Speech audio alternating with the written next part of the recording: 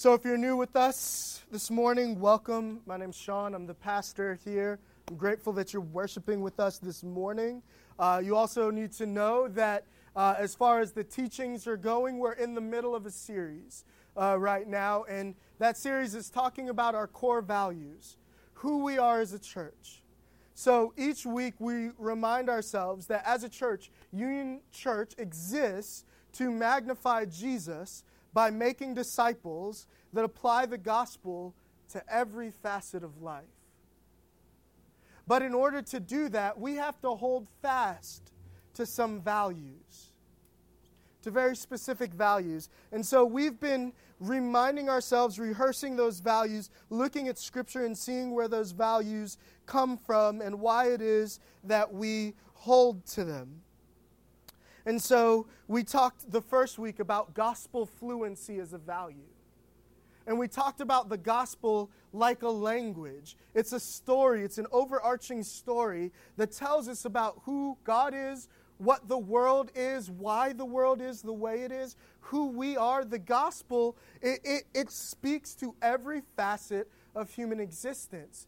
And we said that we want to be a people who don't just kind of recall the gospel when it's necessary and have to think through the Romans road or something like that, but rather a people who are fluent in the gospel. The gospel is how we think. It shapes how we see the world. We don't have to translate secular to sacred back to secular. We just live and breathe and think the gospel. We're a gospel-fluent people. We value gospel fluency. The second thing we said is that we value big faith. We ask God for big things, and we believe God for big things. Right? And we're not saying this in if you believe God, He's going to give you a Benz and promotion.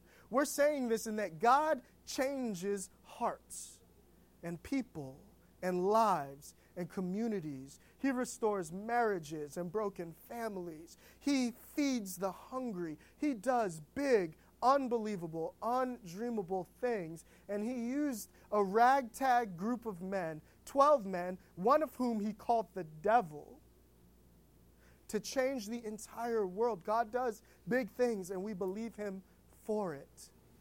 Last week, we talked about authentic worship. Worship in spirit and in truth. Worship that is holistically toward God.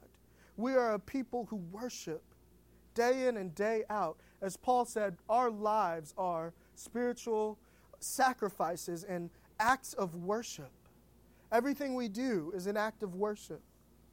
And this week we're talking about the fact that we value intentionally diverse community.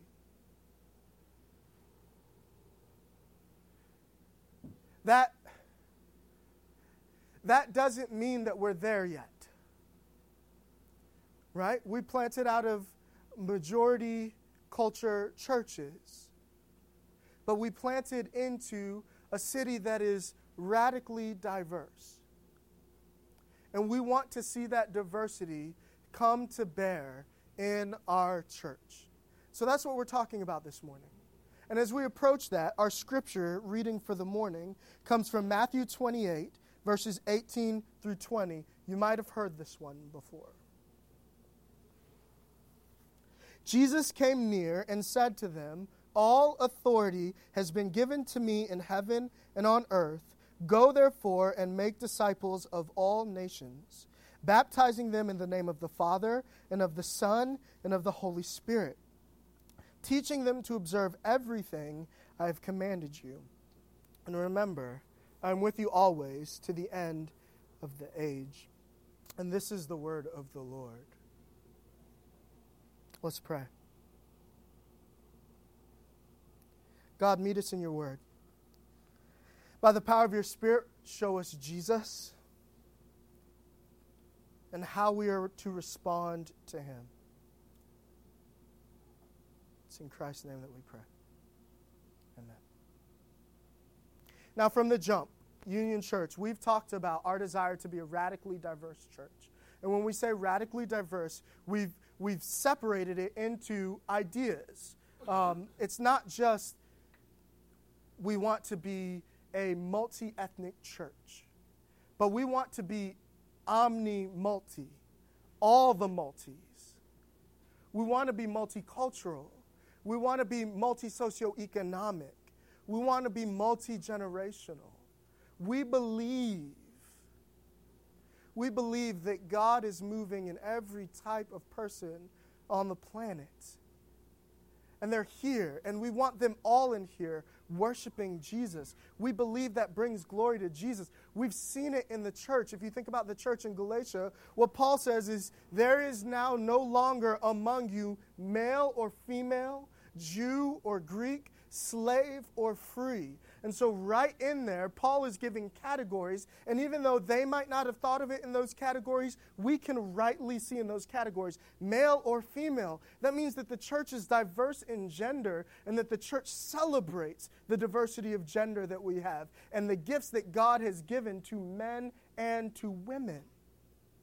Right? We celebrate and believe that, and while we recognize that there is still male and female, the distinction in Christ is gone. And at the same time, there's neither Jew nor Greek. And so what's really interesting about that is that what Paul is getting at there is the Jews were religious people, and the Greeks, the pagans, they were irreligious.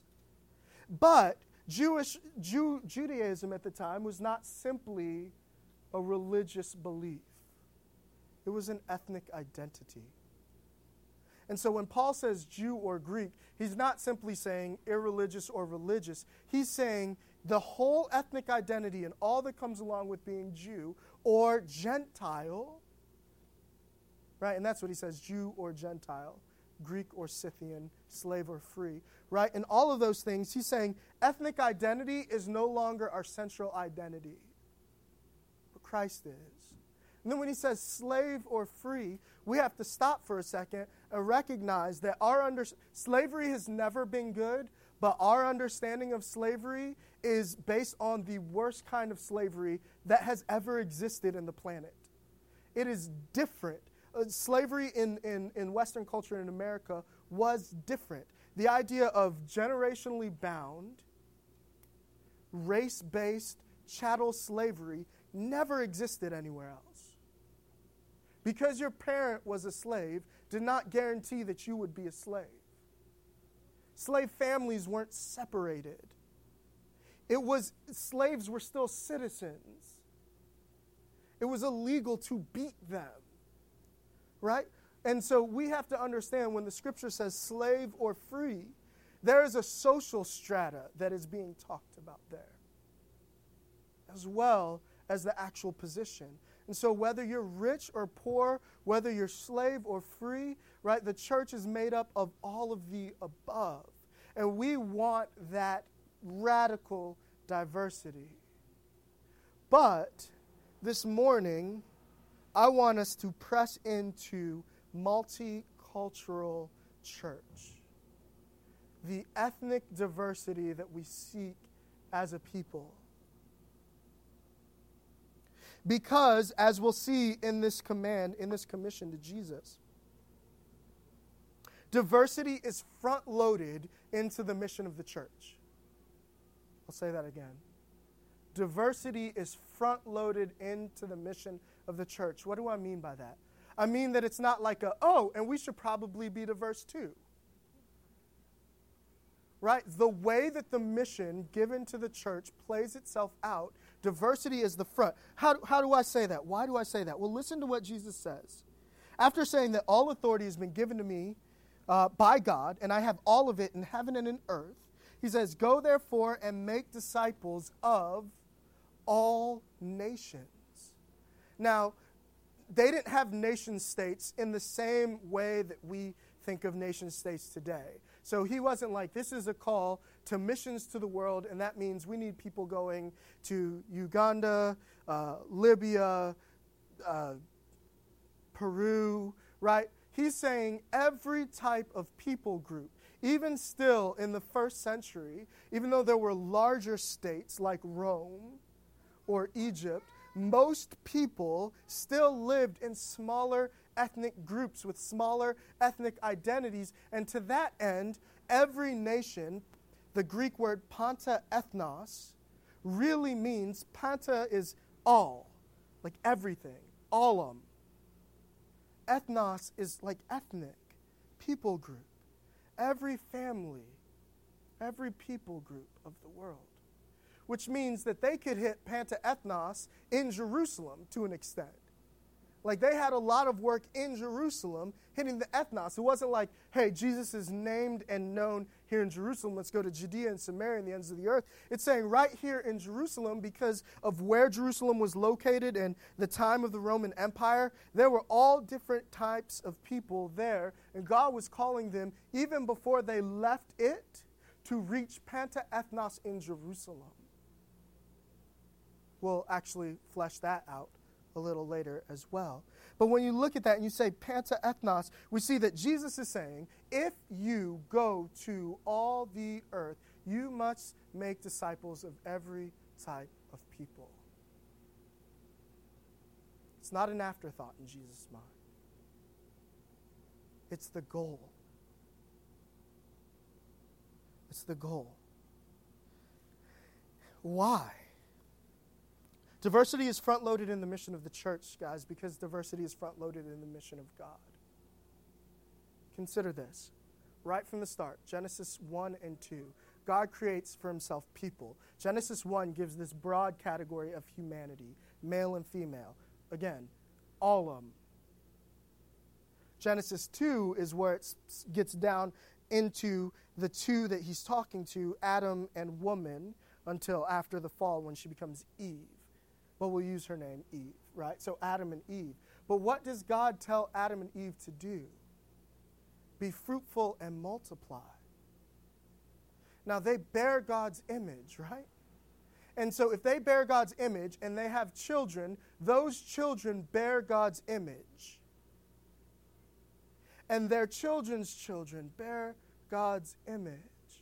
And the earth will slowly but surely become filled and populated with image-bearing worshipers of God.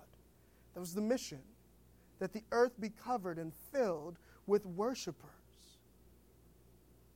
But then even after sin and the fall gets broken up, we see it in God's calling Abraham and God's calling the original chosen people, right? We understand Israel, and we just said they were an ethnic identity as well as a religion, and God calls them. But when he calls Abraham in Genesis 12, he doesn't simply say, and I'm going to bless you and your kids. He says, I will bless all of the earth, all people, every nation will be blessed through your offspring. And so what's remarkable is even if you get all the way down to Jesus' time, where the Pharisees are very much and the Sadducees are very much concerned with Israel's ethnic identity and their sovereignty, they, in doing that, are missing the fact that God, from their calling, has been planning and plotting and ready to get every people group on the planet. It's front-loaded into the mission of the church because it's front-loaded into the mission of God. God wasn't like, oops, there's a whole bunch of diverse people. They don't like each other. Let's tell them start being multi-ethnic. Panta-ethnos has been there from the beginning. Diversity is front-loaded into the mission of the church, but also it's an expression of God's hospitality. We are intentionally diverse. We value diversity. We value multiculturalism. We value ethnic diversity because it is an expression of God's hospitality. And it's right here, too. You're like, where does it talk about being hospitable? But look at the very next thing it says. Go therefore, make disciples of all nations. How? Baptizing them in the name of the Father, the Son, and the Holy Spirit. Baptizing them. Have you ever considered baptism as a covenantal act of hospitality? Because that's what it is. Baptism, even the simple act of baptizing somebody, is welcoming them. It is entering them into this new community, this covenant community of Christ. It's saying we are expressing in this rite, in this ordinance, in this sacrament, what we know to be true spiritually, that God has brought you into a new family. God has welcomed you in. You who were hostile to God now have been brought near by the blood of Jesus. Baptism is a covenantal act of hospitality. And here's the thing, you can't get to baptism without welcoming people in. Sometimes it happens, right? You hear stories of people in the Middle East or something, and they'll be sitting in a cafe. I remember this is actually, so I don't say people like I didn't hear this from somebody. This was actually J.D. Greer, who's the pastor of Summit Church in North Carolina and now the president of the Southern Baptist Convention, talking about being in the Middle East, sitting in a coffee bar, and a man comes up to him and says, "I was looking for you." And his first thought was like, this is probably not good. Right? But then the man says, "I had a dream last night. And a man who was light, a man of light, told me to go to this cafe. There would be a foreigner who would tell me about him." Right? So now sometimes that happens. But most of the times, the way people come to know Jesus is that we labor as his family and as his people to welcome people into our homes, into our lives, to greet them with hospitality, to greet them with love and care and kindness, right?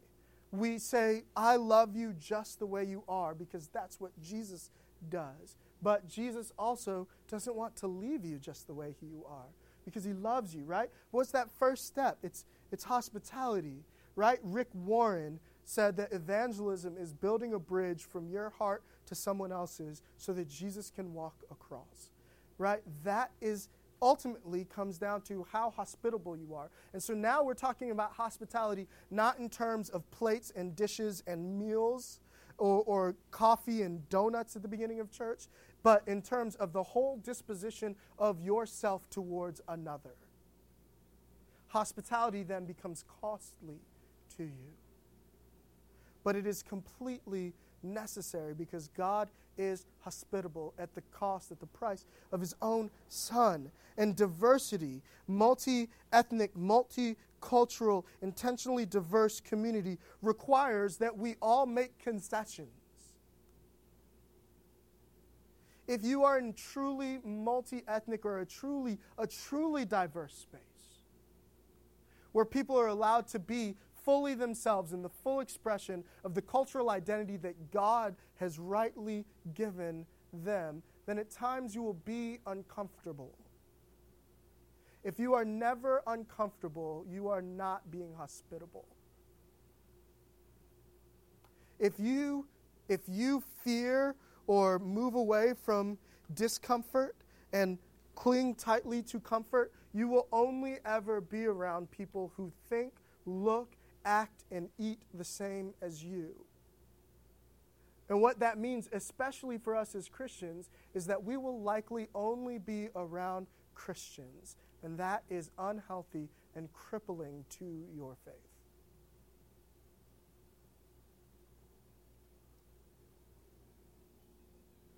If we're going to be an intentionally diverse church, that means we're going to have to be uncomfortable, sometimes in our own homes. Sometimes in the places where we're supposed to be the most comfortable. And that's good. Diversity is an expression of God's hospitality. It's also a surprising and consistent element in the teaching of Jesus. Diversity as an expression of hospitality, and then also diversity is a surprising and consistent element of teachings Jesus, in the teachings of Jesus, which is really important because right here in the text, where we're supposed to make disciples of all nations, all people groups, by being radically hospitable and baptizing them into our community, is this also in the command is to teach them to observe all that Jesus has commanded you. everything that Jesus has instructed and commanded, we're to teach one another and new disciples to observe, which means that the life and the teachings of Jesus are of utmost importance to us as Christians. After this series on core values, we're hopping into Mark. And I'm really excited about Mark because, first of all, I've never preached through a gospel all by myself. And I won't be all by myself. Joey's going to hop in. But I haven't plotted out a series on the gospel. I haven't been able to just sit in the gospel. You'll find that we always kind of come back to the gospels because I like to ask, well, what did Jesus say about that, right? But to just sit in this gospel and to hear this story. And so we're going through Mark, and it's going to be a lot of fun, at least for me. But we have to know it. We have to know his teachings and his life. And so Jesus taught that although God had revealed himself uniquely to the Jews, right? And if you're like, where did he say that? John 4:22. You can get there. He also taught that Jewishness alone was no guarantee of favor with God. He taught that the temple would be destroyed and that the place of worship of God would be centered in the heart and not a place. And because it's not centered in a place, it won't be centered in an ethnic locus either.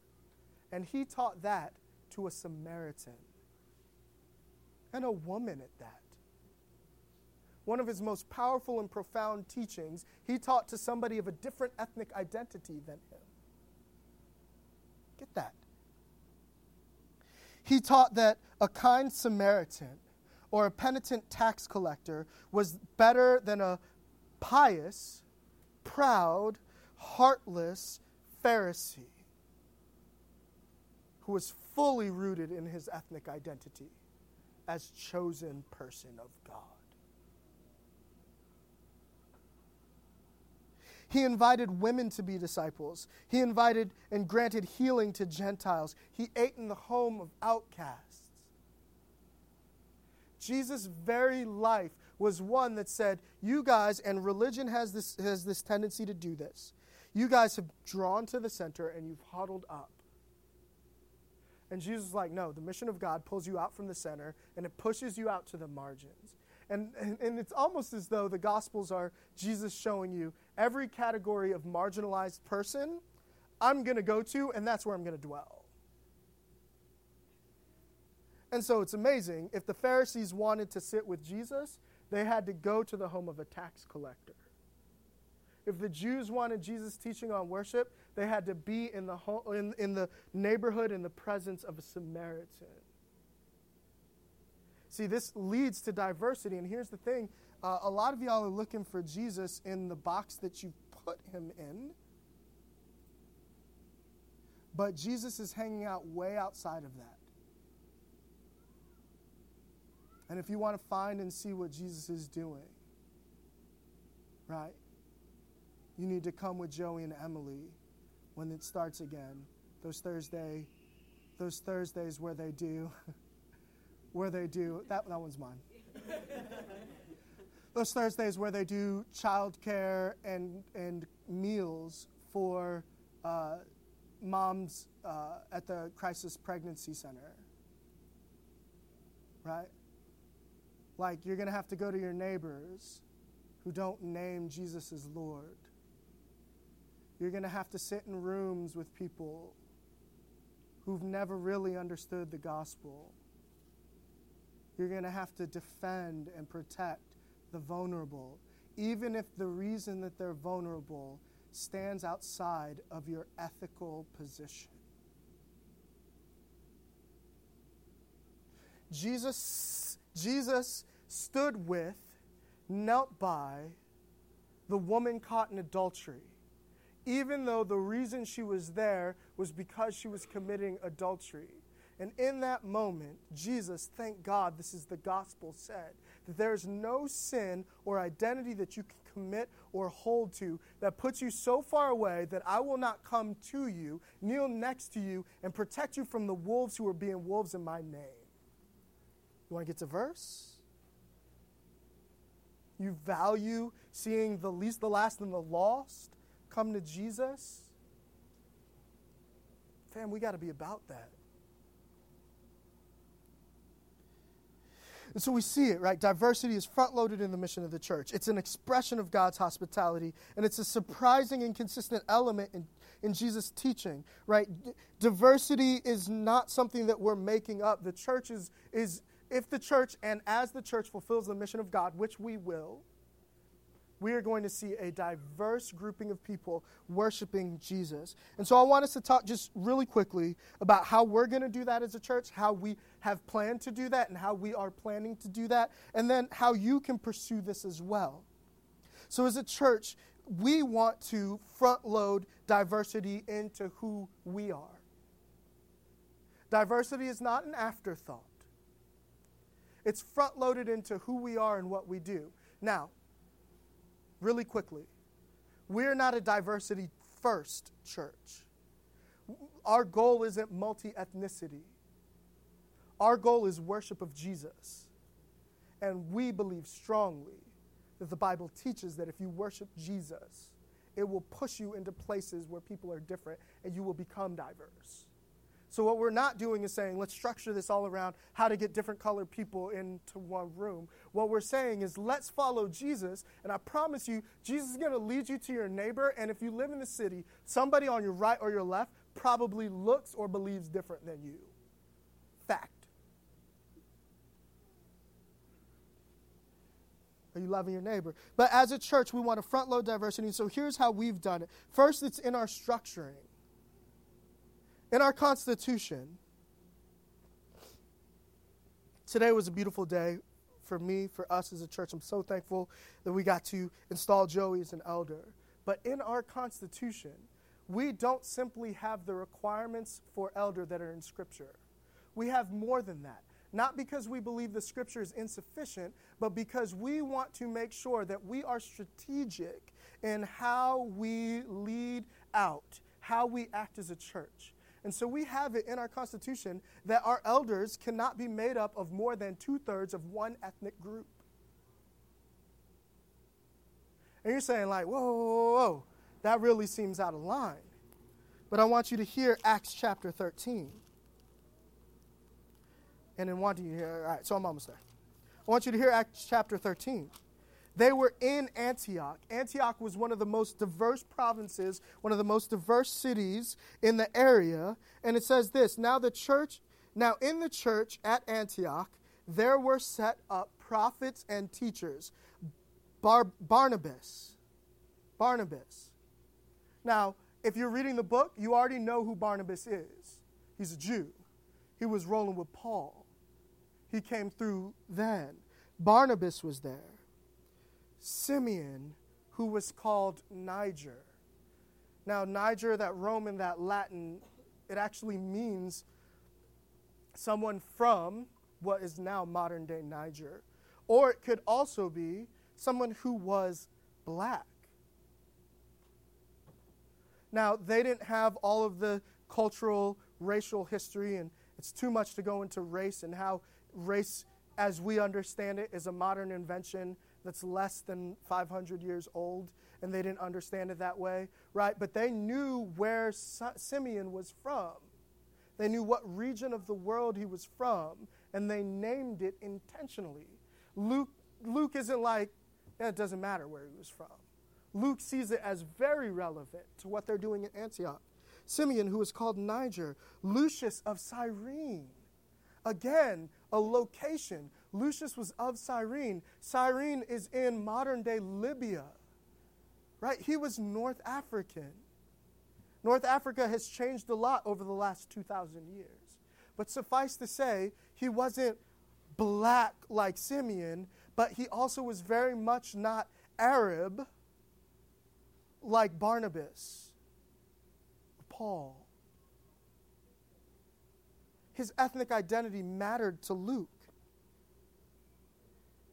Manaen, a close friend of Herod the Tetrarch. Why does it matter that he was a close friend of Herod the Tetrarch? Because it tells you where he's from and what cultural identity he assumed. And even though he may not have looked different, and this is where ethnos comes into it, people groups are different. In this room, there are a ton of ethnos. Some of you are are Anglo. Some of you are German in descent. Some of you are Swedish. There was a time in our world where white didn't exist. It was simply Swedish, Irish, Italian. Black didn't exist. You were Ethiopian or you were Nigerian, right? These overarching things that have come, and man, I don't even have time to go into it. But maybe that'll be one of our theologies on tap, right? Is we can talk about the gospel and race and the invention of race and how it plays today, right? But that's my point, is that Luke is naming off all of these people and letting you very clearly know that they were all of different ethnic identities, because it was important in Antioch, a city full of different ethnic identities, that the church reflect, even in their leadership, who they were trying to meet. And so for us, we want to do that. It's front-loaded in our documents. It's front-loaded in our structures.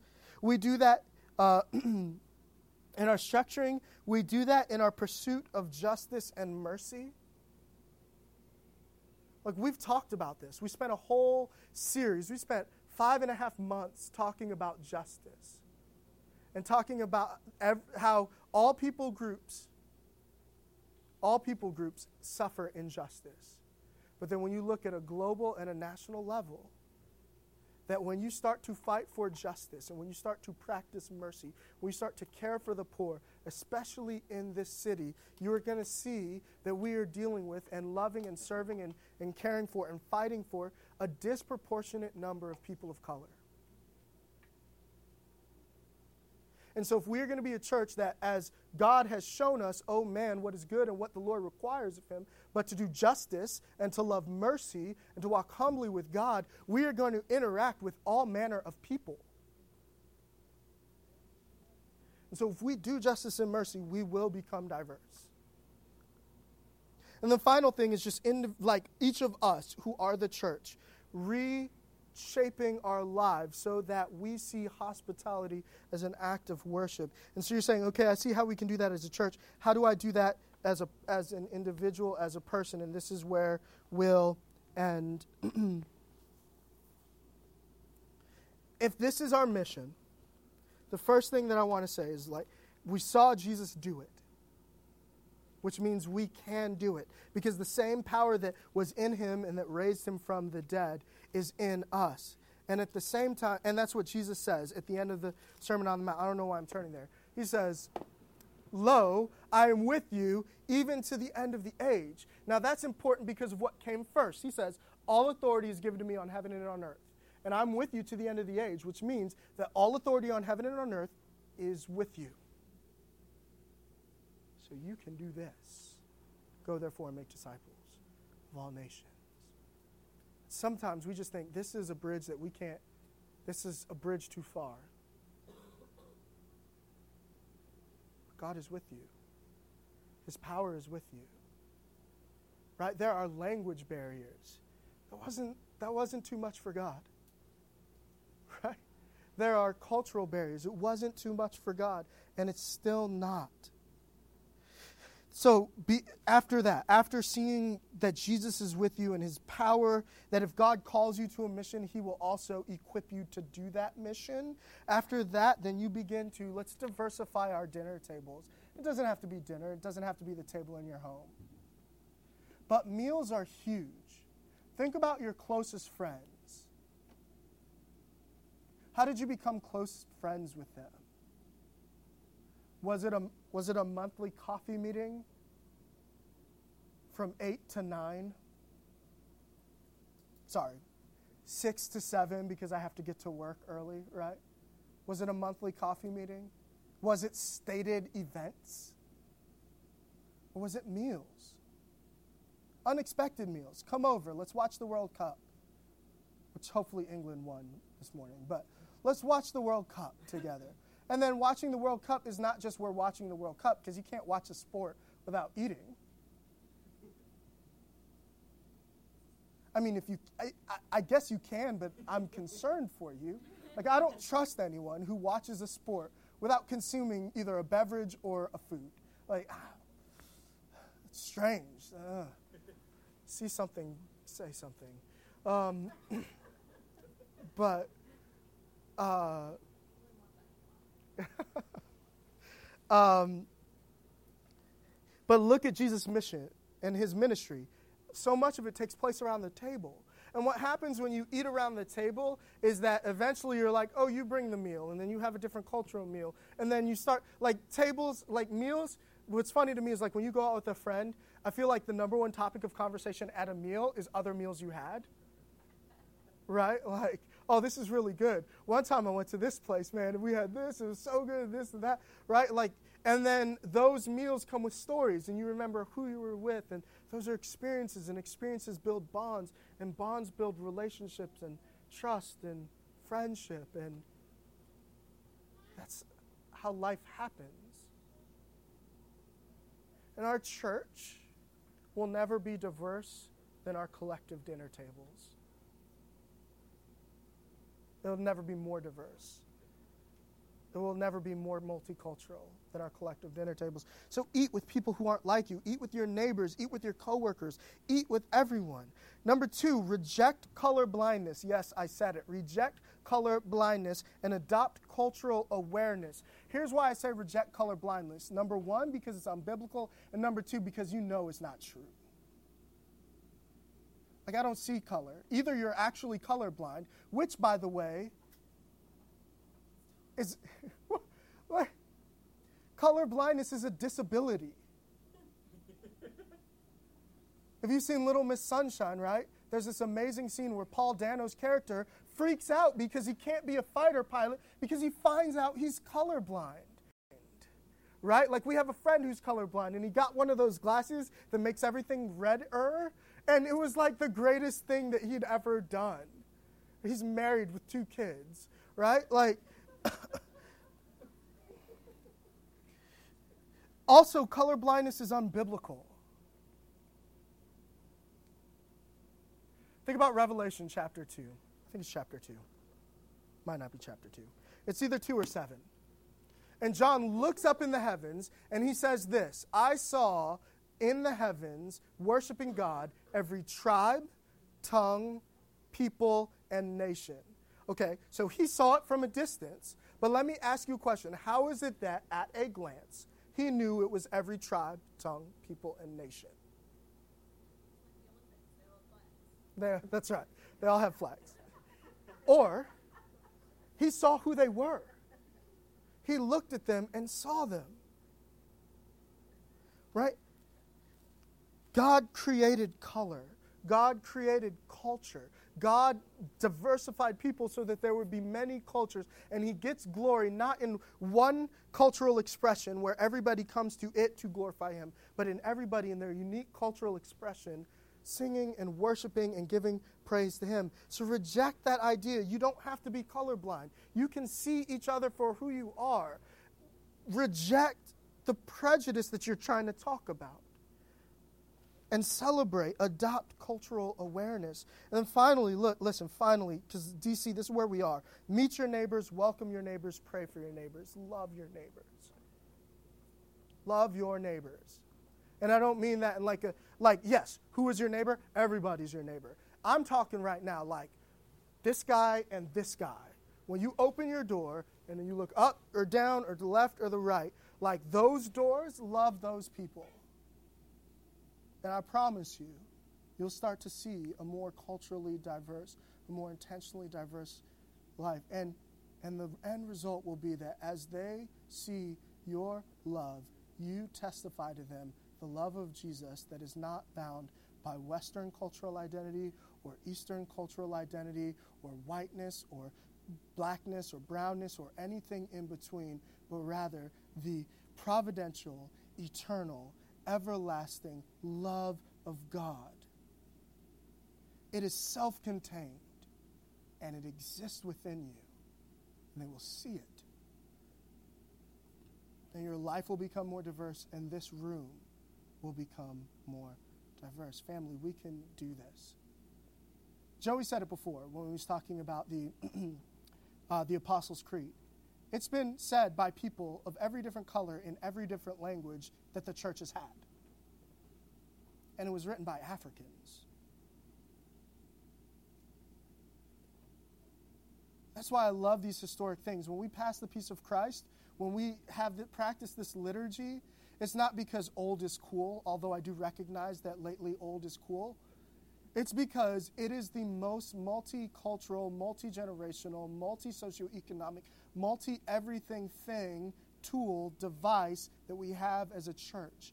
Everyone has done it, including this table that we come to.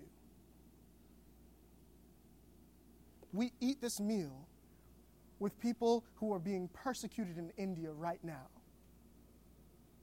We eat this meal with our brother, Pastor Andrew, in Turkey, who we've prayed for because he sits in prison on trumped-up charges.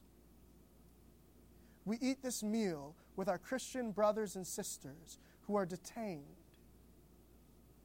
incarcerated in our prison systems.